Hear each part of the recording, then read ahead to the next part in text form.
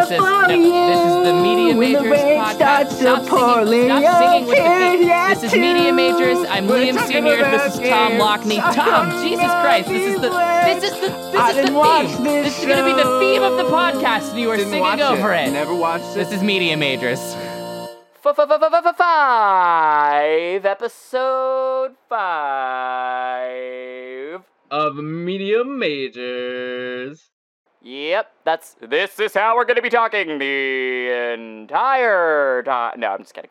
Do I hear 10,000? Do I hear 11? Have you seen the videos of auctioneers rapping? Yes. Great. Oh my god. It's heaven. Welcome back to the Media Majors podcast, the podcast where I eat lunch and with no shirt on. Never wearing a shirt. I'm almost never wearing a shirt, but it's because it's really hot in New York, specifically my air-conditioned-less apartment with a fan. I'm Liam Sr. And I'm Tom Lockney. I like movies and TV. And I like video games. And we're know-it-alls, and we tell each other stories to blow your mind, and maybe learn a thing or two. Yeah. Oh, we're gonna learn a lot today. I've got a great one for you. Let's jump right in. Okay.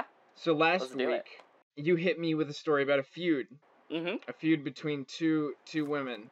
And two mighty women. And there's nothing better than the shade thrown between two bad bitches. I fucking love it. I go nuts for it. But the one thing that I love more is corporate shade, and that's why I'm talking about the lawsuit between Activision and former employees Vincent Zampella and Jason West. Are you familiar with any of these names? How much? Yeah, I know Activision. Okay, you know Activision. Do you know Jason West, Vince Zampella? Mm-mm. Well, you don't, but you do, because they're the people who basically created Call of Duty. Oh my god. Yeah, right? Also, for the benefit of listeners who aren't super familiar with video games, I'm going to be throwing around some jargon, just a quick definition here. The difference between a publisher and a developer. Developers are the people who actually make the games. They type in the code. They make the models, the guns, the characters, what have you. The publishers are in charge of funding and distribution. Okay. So, just so we've got some definitions to just clear up what we're talking about here. No, that's good, because I didn't know the difference. Yeah. So, just to set the scene, it's the late aughts, specifically around 2009. Modern Warfare 2 is about to come out. Bobby Kotick is the CEO, he's the CEO of Activision, and everybody fucking hates this guy's guts. Because he's done a lot of interviews where he said a lot of unpopular, controversial shit. The one most damning quote was, I think Link should talk always. Link should always talk. He should always have his dick out for Harambe. His most damning quote was, I want to take the fun out of making video games. And why would you say that? I know. He made a huge ass of himself, and he kind of killed the celebrity CEO in gaming for a very long time. Tim Schafer has publicly called him a dick. Oh my god. It was like, I understand he has a responsibility to his shareholders, but he doesn't have to be such a dick about it. Mm-hmm. Liam, you, being the movie guy, might actually recognize him from his appearance in Brad Pitt vehicle, Moneyball.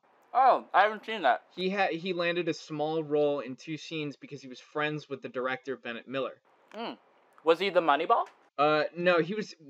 Maybe? I haven't seen the movie either. He's the CEO who's in charge of funding Brad Pitt's team. Well, Moneyball is about a ball made of money. And of all the tricks of the trade it learns. Yeah. I don't know what I'm saying. And it explodes like that time Randy Jackson killed a bird. Have you seen the video? Oh my fucking god, it's incredible. Randy Jackson throws like one of his fucking 90-mile-an-hour gunner pitches, and a dumb idiot bird just happened to be flying by. Oh, I have seen that. I thought you meant Randy Jackson from American Idol. Randy Jackson does kill birds, but that's because he's a cockfighter. And every time he does, he's like, yo, real pitchy dog. On the other side of this lawsuit, Zampella, West, they're beloved, if not controversial figures for creating Call of Duty Modern Warfare. They're developer celebrities, and they're the first developer celebrities in a very long time, since folks like John Romero and John Carmack. I'm fucking up Romero's first name, I think. Whatever, not important. But they're celebrated. They're the heads of developer Infinity Ward, who are being published by Activision. and they're just like, they're on the fucking top of their game. They're on the top of the world. Modern Warfare 2 releases in November 2009. Oh my God. Sure I don't have to tell you how lucrative Jesus. that game was. I never played it, but because I had, 5 friends with Xboxes, I didn't need to. Yeah. You know what I mean? So you'd think that having created one of the biggest money-making franchises literally in entertainment, Call of Duty is the most. Well, it's like Star Wars. Like it's like the video game equivalent of Star Wars. Yeah. It's the most purchased pirated piece of entertainment of all time. Better than movies. Better than anything. More than Game of Thrones. More than Game of Thrones. Holy shit. This thing is capital incarnate. Ha.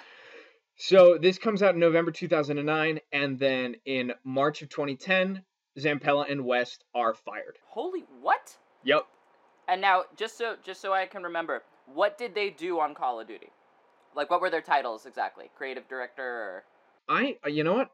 I don't know. They were. That's a thing I should have looked up in this informative podcast. Yeah, in this knowledge-based podcast. They are the leads of the developer. They have final say on the mechanics, on the creative direction. They're responsible for specifically like the multiplayer in particular. Like they didn't write the story, but No. But they were like, hey, we're gonna do a modern shooter, and we'll get to that. Some of the influence they may have had a little bit later. So you don't have the title, but you have an idea of the sway that they held over their own company. Yes. This was sort of the end of growing tension between them and Activision, and this is going to be the first of many, many quotes that I have here because they're all fucking perfect. Love it. West, quote, well, Activision wanted us to make another World War II game, so that'd be an example of when we pushed for something creatively. So when they fought Activision, this was back when World War II games were like all over the place. It was everywhere. Continuing quote, and now they have billions of dollars they didn't have before. We're such jerks. Amazing. We're such dicks for giving them all this free money. So they're called to Activision headquarters, not knowing they're going to be fired. They're escorted by security into a conference room where a man with a briefcase says, hey, fuckos, you're out. My God. You're gone. They're told, hey, you can't return to your office. You're not allowed to talk to your coworkers. And you're not getting your $36 million bonus. What? Yeah. Activision claimed that they had violated their contract and colluded with EA, Activision's rival publisher. They publish franchises like Battlefield. So, long story short, don't fuck with a man's cheddar. Don't fuck with somebody's cheddar. Don't fuck with their cheddar. Never. Don't fuck with their bread. Don't fucking take away the $30 million bonus. Because within the week, West and Zampella sued Activision for wrongful termination, requesting the $36 million, among other damages. In reaction to being fired like this, quote West, I was speechless in my head. This was the moment when everyone was supposed to go home in a limousine. Instead, we were eating the seed corn and they were taking all of the money. Wow. He apparently, and this is all from a Vanity Fair article, great article. He went home and got drunk to cope. Hey man, do what you gotta do. Activision countersues for guess how much? Guess how much they countersue for? $13. You were so close. It was 12. Ah! $12. That was my second guess. $12 because Bobby Kotick really wanted to buy a used copy of Final Fantasy 13. You really wanted a pack of baseball cards. Yeah. Actually, guess. Vincent Zampella is suing these fuckers for $36 million. How much you think Activision is countersuing for? $250 million. That's small potatoes, man. This is Bobby Kotick we're talking about here. How much is he countersuing for? $1 billion. Shut up. How does that even work? Fucking shit. What an asshole. They implied EA involvement when asked to comment on the lawsuit and the accusations being leveled by Activision. A spokesperson from EA said, quote, we don't have time to comment on the many lawsuits Activision files against its employees and creative partners. This is that good corporate shade, and we're about to get some more. So Kotick, in response, goes, fuck these guys, and says EA is struggling.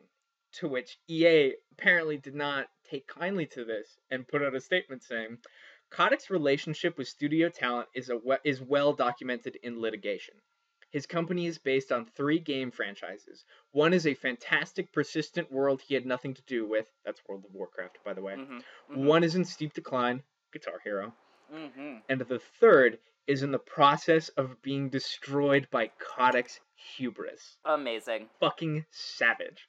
Quote, Zampella. They say that Modern Warfare 3 would have been a much better game and would have made $700 million more for them, and they want us to pay that. West, continuing the quote. We deprived them of our services by being fired, and therefore we owe them money. These guys are funny. Oh yeah, they're great. They're fucking hilarious. Just for context, by the way, Modern Warfare 3 did fine, broke records. I'm sure Activision hypothetically lost money on it because it was not as well received as Modern Warfare 2. But also, come on, guys. Activision gets personal, calls West and Zampella small-minded executives who were motivated by envy and personal greed. Nope. And then they buckle down on the EA collusion and actually level a lawsuit against EA as well. Are you kidding me? This is an angry, pissed off toddler kind of swinging. And by the way, I'm shitting on Activision, but we're gonna get to the kind of shady shit that West and Zampella have been up to as well. Oh, great. Activision claims specifically that West and Zampella conspired with EA to engineer their own firing. What? Because after leaving Activision, West and Zampella formed Respawn, which people might know for making Titanfall. Great game. Ooh. Yeah. And that's an EA-funded developer. Bobby Kotick, again, inserts himself into the situation. Good for Bobby. The things they did, I would go to jail if I did them. No, you wouldn't. Are you sure, Bobby? You're Yeah, the come CEO on, of a man. major company. Blackwater straight up murdered people, and they're still a thing. They have a different name, but nobody went to jail for the things that Blackwater did. No executives, anyways. What is Blackwater? Blackwater was that private military company that was exercising indiscretion with who it was murdering in the Middle East, and was up to a lot of shady shit. Oh, okay, yeah. That's starting to sound familiar. Yeah. So they're really cool. Oh yeah. And again, it's strange that Bobby Kotick keeps pushing himself into this because EA is putting spokespeople. They're representing themselves as a corporation, and Bobby Kotick is kind of the face and spokesperson of Activision, which is strange, and why he took so much flack because he was so bad at being a public face. Yeah, seriously. That being said, Wes and Zampella weren't necessarily above corporate sabotage. Uh-oh. In the course of the lawsuit, it came to light that they were accused of deliberately sabotaging their sister developer Treyarch. If you don't know, since Call of Duty's on a annual release model, Treyarch will spend 2 years developing Call of Duty 3, World at War, Black Ops 2, Black Ops 3, etc. And then in the interstitial, Infinity Ward develops Modern Warfare 2, Modern Warfare 3. So it's like in every other year they have 2 years to develop. It gives them a little more time. Which do fans prefer, the Treyarch or the other guy? Initially, it was Infinity Ward, and then now the prevailing bias is towards Treyarch, and I would actually be inclined to agree. I think Treyarch makes really, really good games. Yay. But back before Modern Warfare 2 came out, Infinity Ward released the promo video, which was just like the vocalization of remember no Russian or some shit like that.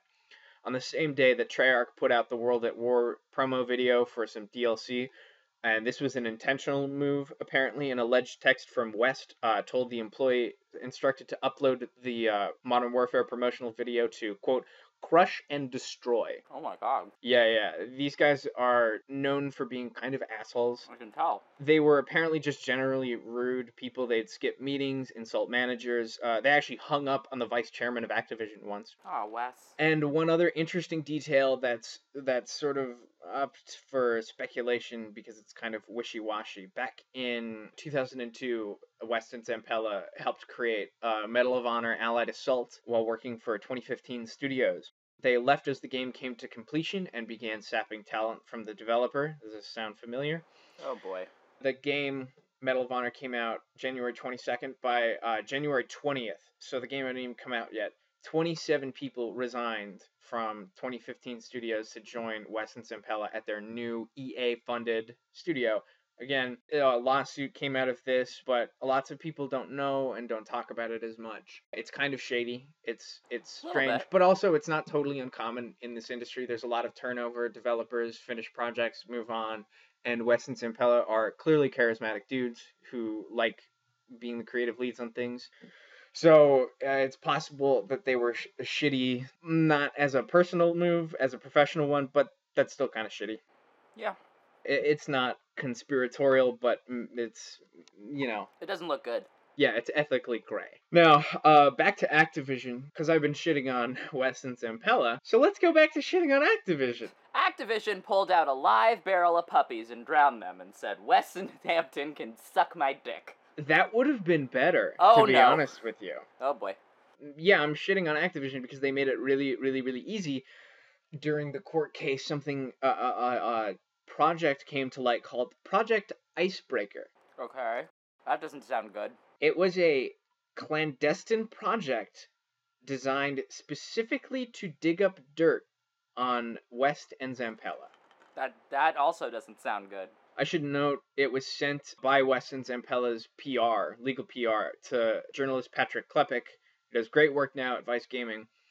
But when asked for comment, Activision never said anything about the document sent to Klepek, so he ran with them, and Activision's silence is sort of telling in this case. I'd say. Paging Dr. Watergate. This was an attempt to remove West and Zampella from Activision prior to Modern Warfare 2's release. Activision legal officer George Rose instructed then Activision... Sorry, Activision legal officer? Yep. They're a corporation. They got a... Activision legal officer. Oh man, Rook, I gotta tell you. I've been the Activision legal officer for 13 years. I've seen things you wouldn't believe. The break room was dirty one time. I've seen developers having sex with their computers. I didn't even know you could put a USB in there. It charges the phone, believe it or not. It works. It works. Probably seen a lot of coke. A cola in the break room. Oh yeah, for sure. Activision legal officer George Rose instructed then Activision director of IT Thomas Fennedy to gain access to West and Zampella's email, voicemail, and computer without their knowledge. Listen, I'm above the law. I am the legal officer of Activision. Right? Alright, I'd like to buy 2 Uzis, an AK-47, a pipe bomb, and this katana. And I'll be putting everything on my Activision company credit card. I'm the legal officer.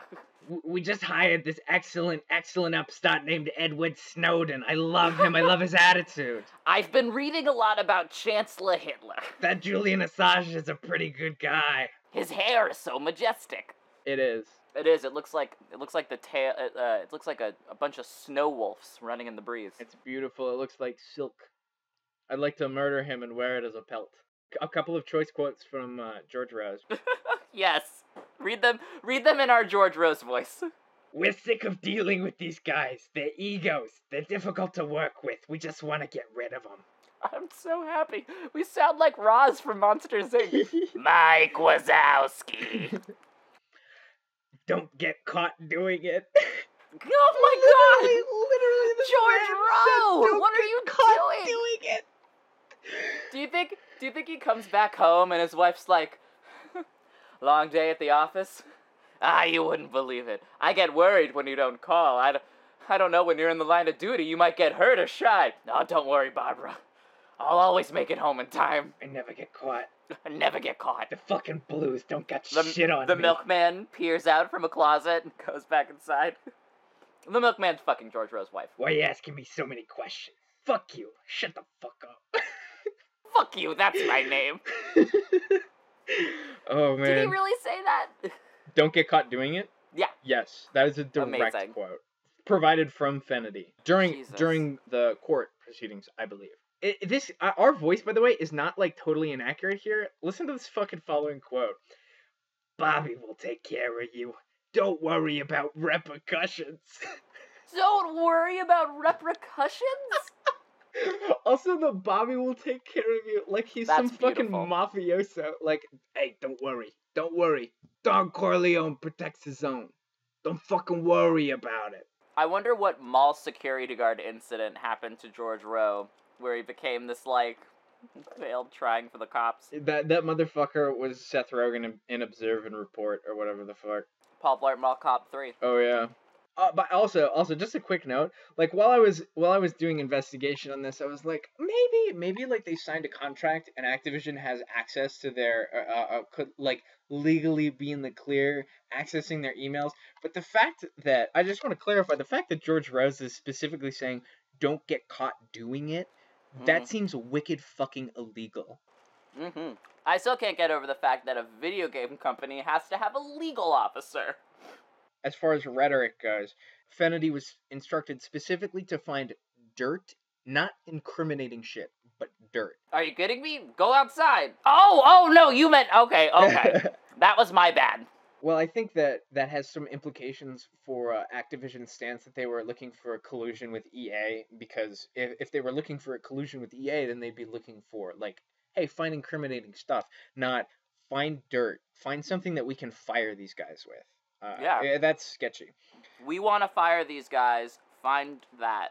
They actually called Microsoft in an attempt to get them to help with the quote-unquote hacking. Bill Gates is like, who is this? Microsoft's response was, do you have a court order? This makes us very uncomfortable. Amazing. Yeah, like, Microsoft, the evil corporation of evil corporations, was like, whoa, guys, I think you might be crossing a line here.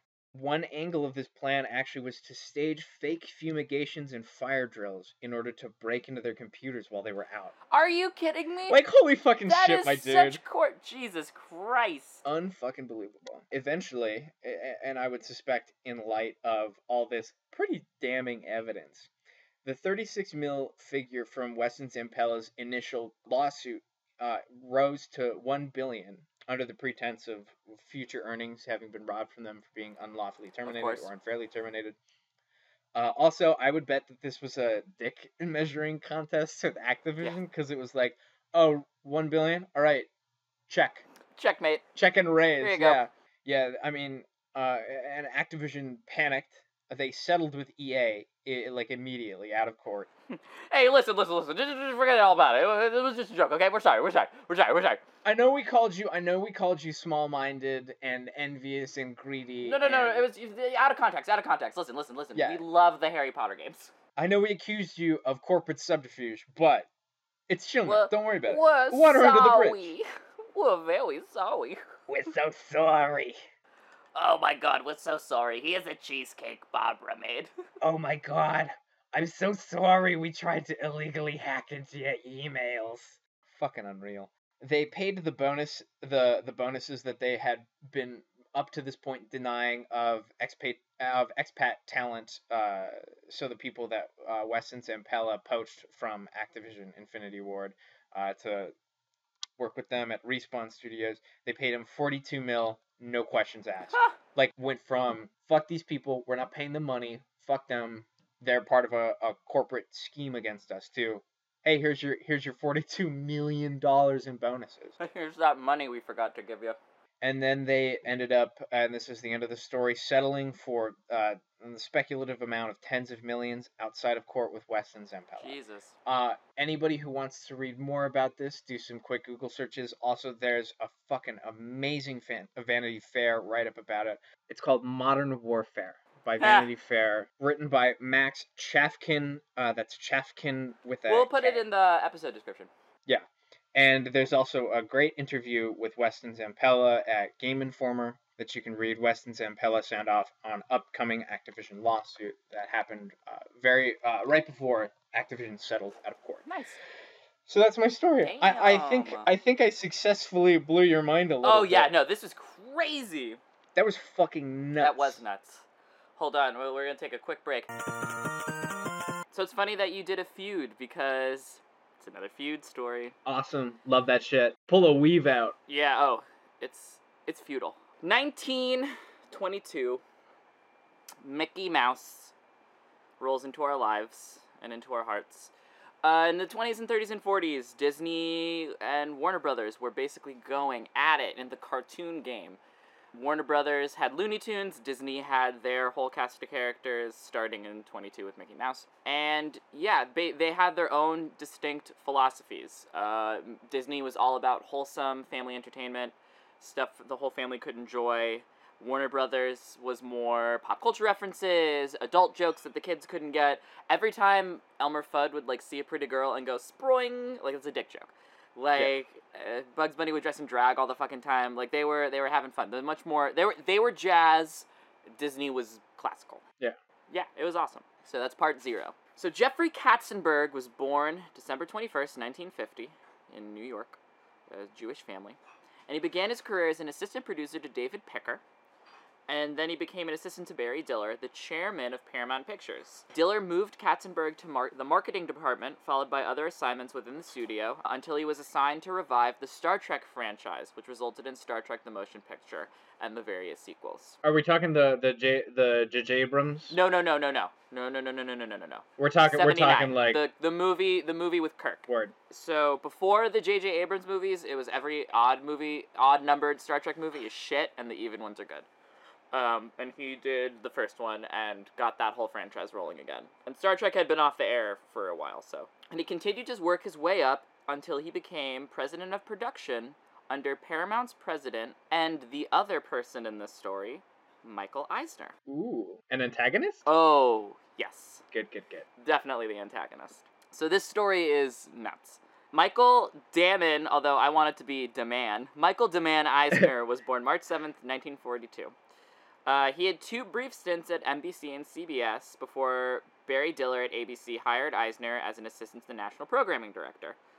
Eisner moved up the ranks, eventually becoming Senior Vice President in charge of Programming and Development, and in 1976, Diller, who had by then moved on to become Chairmount, because 2 years before he hired Katzenberg, recruited Eisner from ABC and made Eisner President and CEO of Paramount. During his tenure, him and Katzenberg released such hits as Saturday Night Fever, Grease, the Star Trek franchise, Raiders of the Lost Ark, and Beverly Hills Cop, as well as the TV shows Happy Days, Laverne and Shirley, Cheers, and Family Ties. Holy fucking Yeah. shit!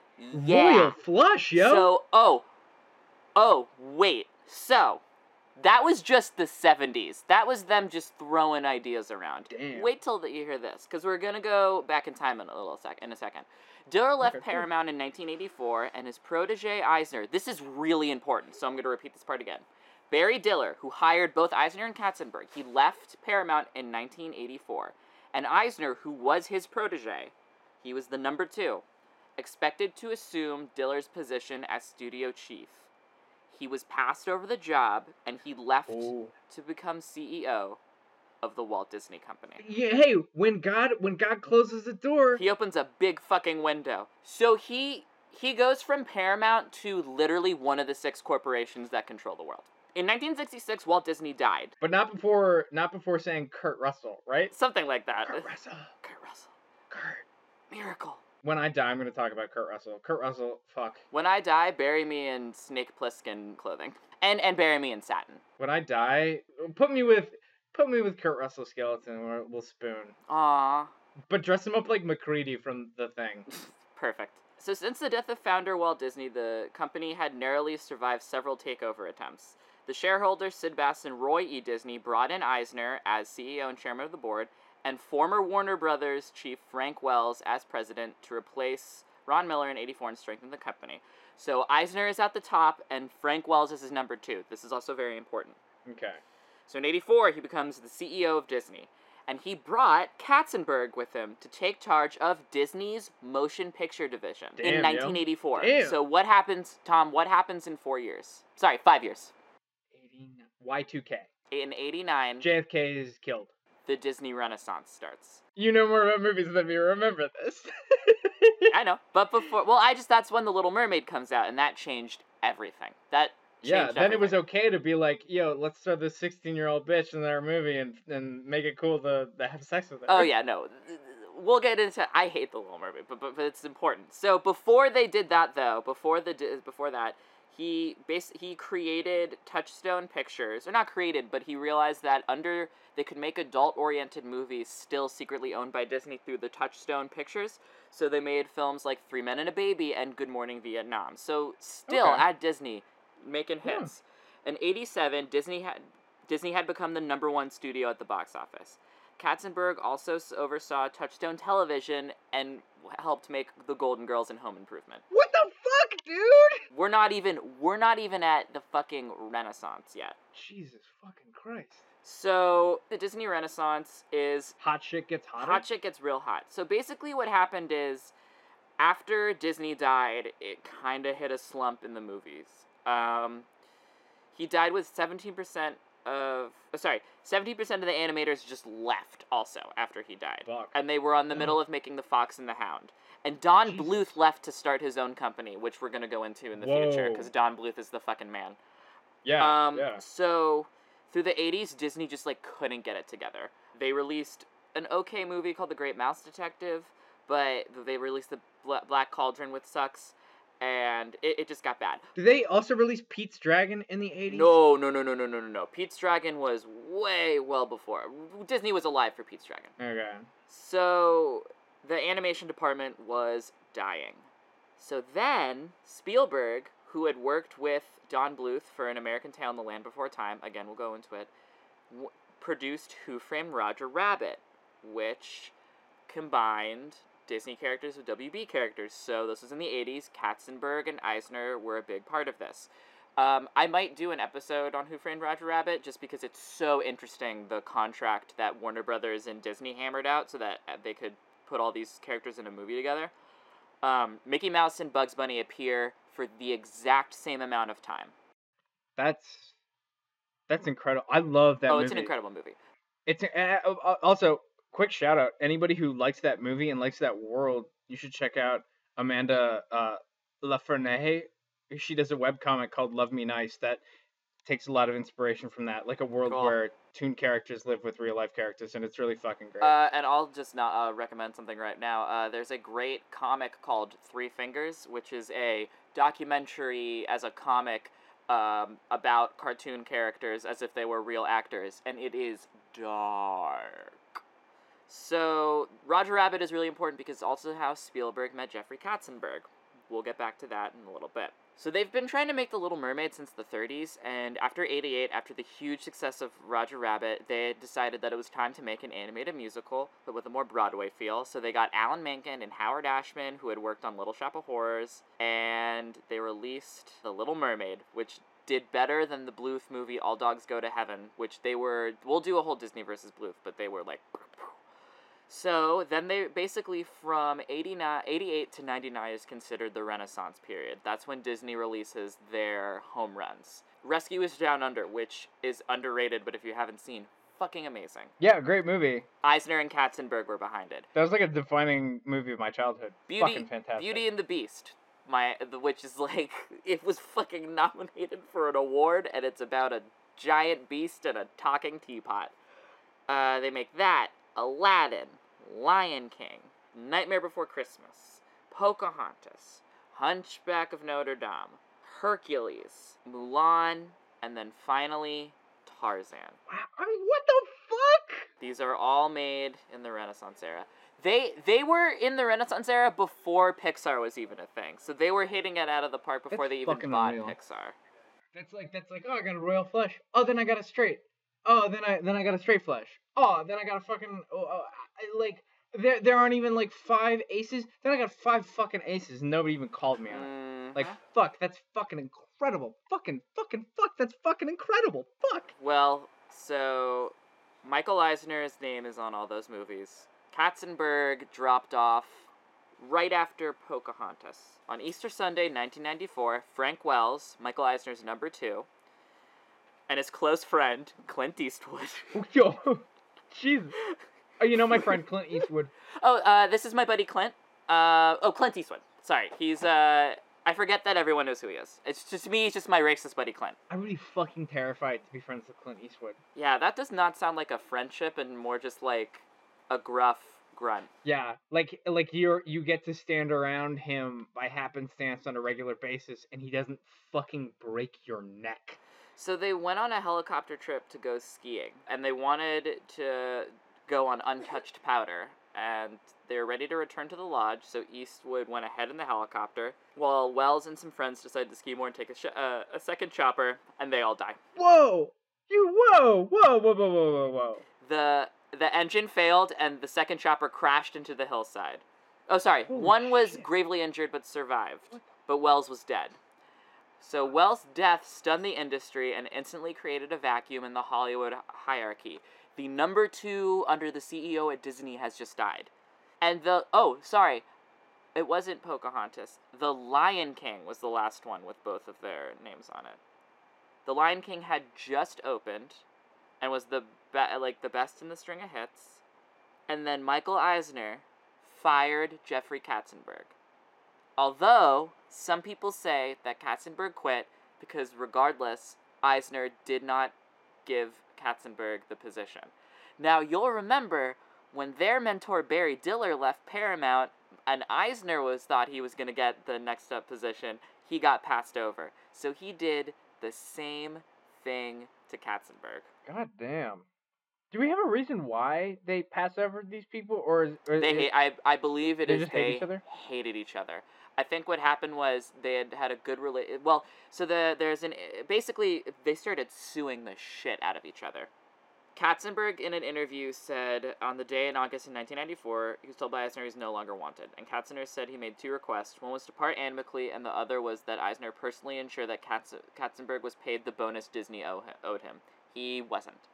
Katzenberg said he reminded Eisner that his concerns were similar to those Eisner's had when he left Paramount. So he's like, he even brings up, dude, this happened to you.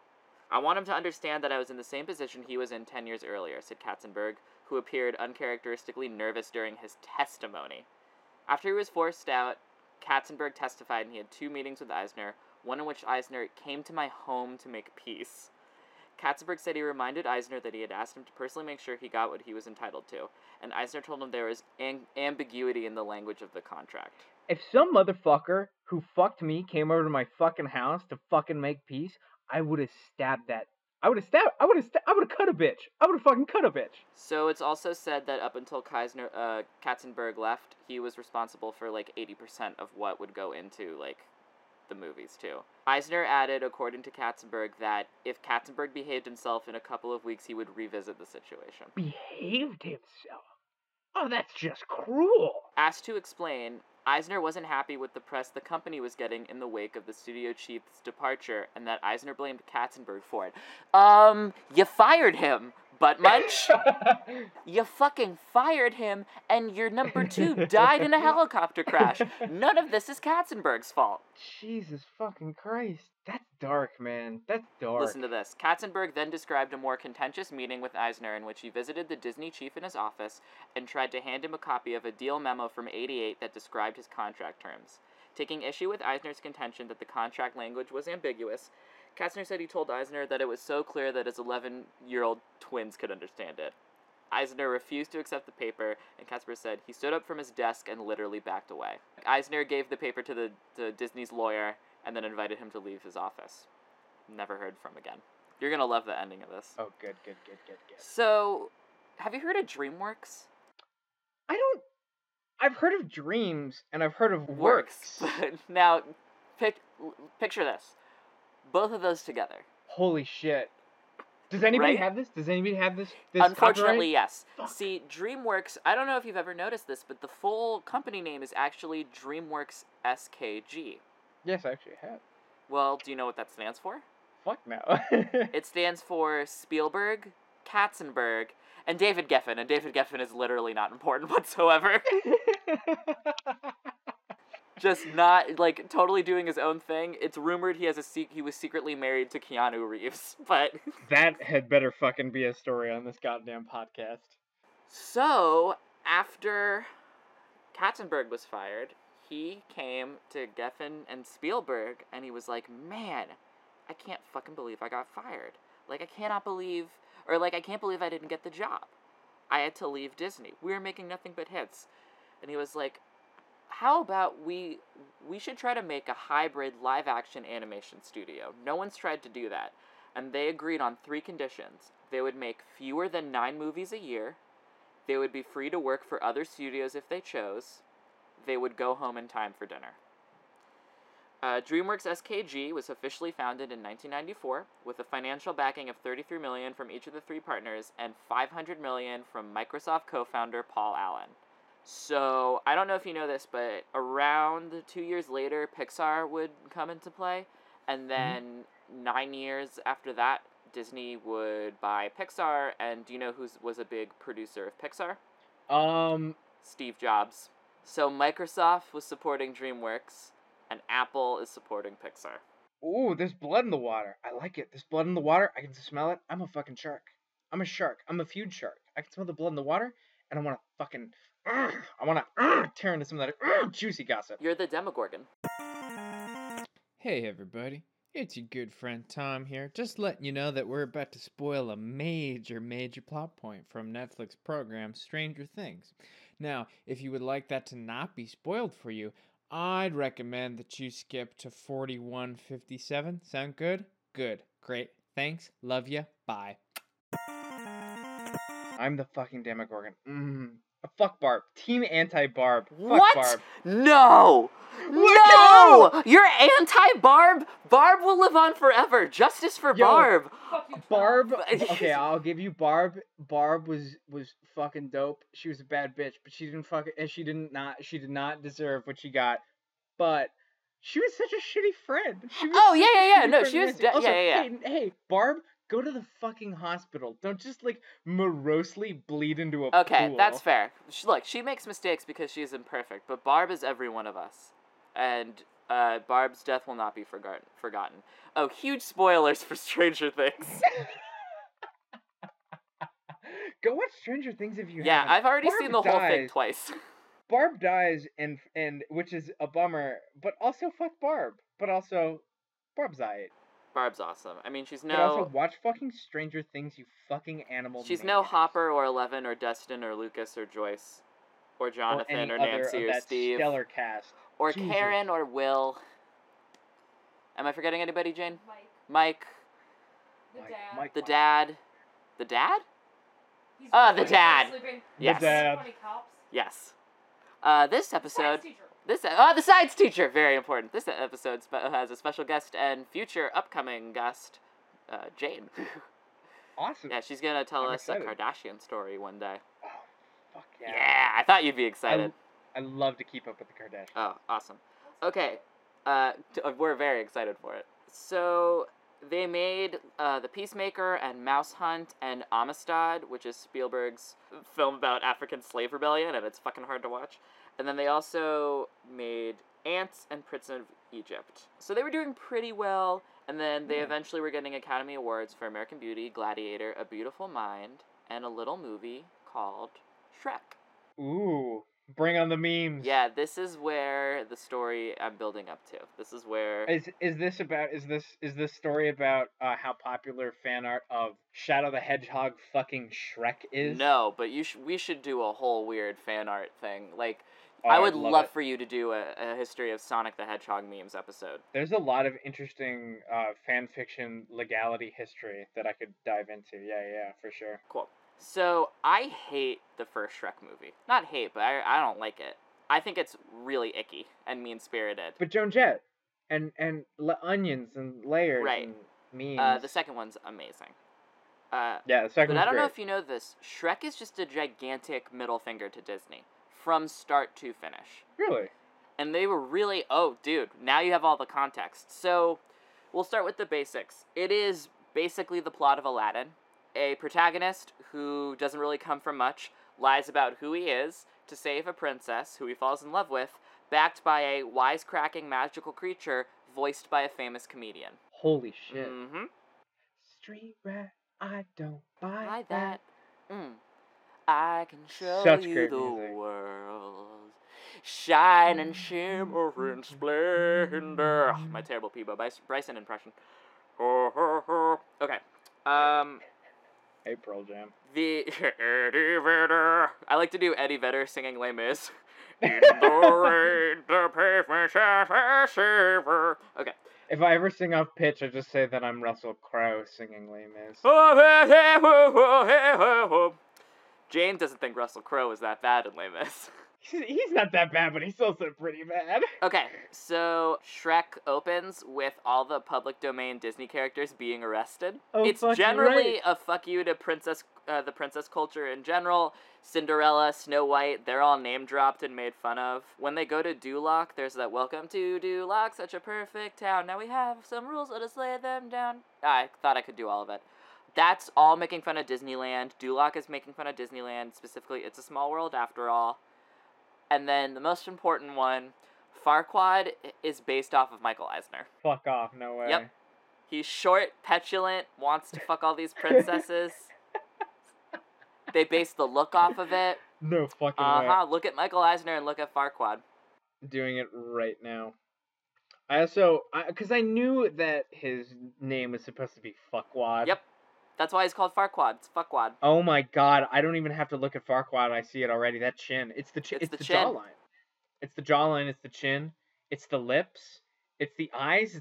It's the everything. See if you can find young Michael Eisner, and it's so scary how much he looks like Farquaad. Young. Young Michael Eisner is my favorite rapper. Yeah, I love young Michael Eisner. Holy fucking shit, that is unreal. Yeah. That's fucking unreal. He looks like a douchebag Jon Favreau. Yeah. Hot. I'm into it. So Shrek went on to, destroy at the box office, and it pretty much solidified DreamWorks as the new Warner Brothers for a while, and then they started to seep down, and then they did something really interesting, I think. They realized that they could make genre movies. And that's what they did. They just made animated movies that were genre. Kung Fu Pandas, all these grindhouse kung fu movies. How to Train Your Dragon is high fantasy. They did Megamind, which is superheroes. They did Monsters vs. Aliens, which is really underrated. And it's all like MST3K sci-fi and stuff like that. And then Disney, so they're doing really well. DreamWorks is doing really well. Disney went on to close its traditional animation studio with a couple of films in the works that I was really looking forward to, such as a Mickey, Donald, and Goofy movie. They're not doing that anymore. And after Frozen, they're back to making bona fide hits. Frozen was aight. It was aight. It's not as good as Tangled. Also, Let It Go. Everybody thinks that it's that Katy Perry song, but it's actually Always I Wanna Be With You. Hold on to the night. Wait a second. There will be no shame. Tom. I wanna be with Tom. you. Yep. Shrek 5. Fuck. Wait, are you fucking with me? Shrek 5, 2019. Fuck off. No, fuck you. Did you just find that out? Just found that out. Hold on. Fuck off. Fuck you. Fuck off. Fuck me. Fuck everything. I hope it's good. There was originally going to be 5 Shrek movies. There's always been a plan to be. They've just made it on June 15th.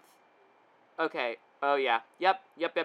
So I don't know if you know this, but NBC Universal bought DreamWorks, so Comcast owns DreamWorks now, and they've announced that they want to do a new Shrek movie to kind of restart the franchise. Oh, good. Yeah, that's what Shrek needed. A soft reboot. Are they gonna have the same voice actors? I guess. They're all still alive. Yeah. Shrek's just gonna be, wicked fucking old, and Donkey's gonna be, super washed up. Well, that ends my story. Eisner and Katzenberg are still working. Getting on their grind, dollars and cents. That's what it's all about. I'm gonna see what Eisner's now up to. So he was the CEO until 2005, and now, oh god, he hosted a talk show called Conversations with Michael Eisner, which was canceled. Yeah, he's not doing anything. He's just chilling. Let's see what Katzenberg's up to. Well, they just sold DreamWorks, and he's been an active part of Barack Obama's campaign. Oh, he's still gonna be the head of DreamWorks New Media. So he basically gets to do whatever he wants. Good for him. He deserves it. And that's the story of Michael Eisner and Jeffrey Katzenberg. That was great. I loved it. I learned. I loved. I lost. This has been Media Majors. Thanks for tuning in to another episode. Yeah. We love all of you. We do. All of our subscribers. Wait, we don't say goodbye yet. Do you have anything to plug? Oh, I do have something. Yeah, you just plug. released something.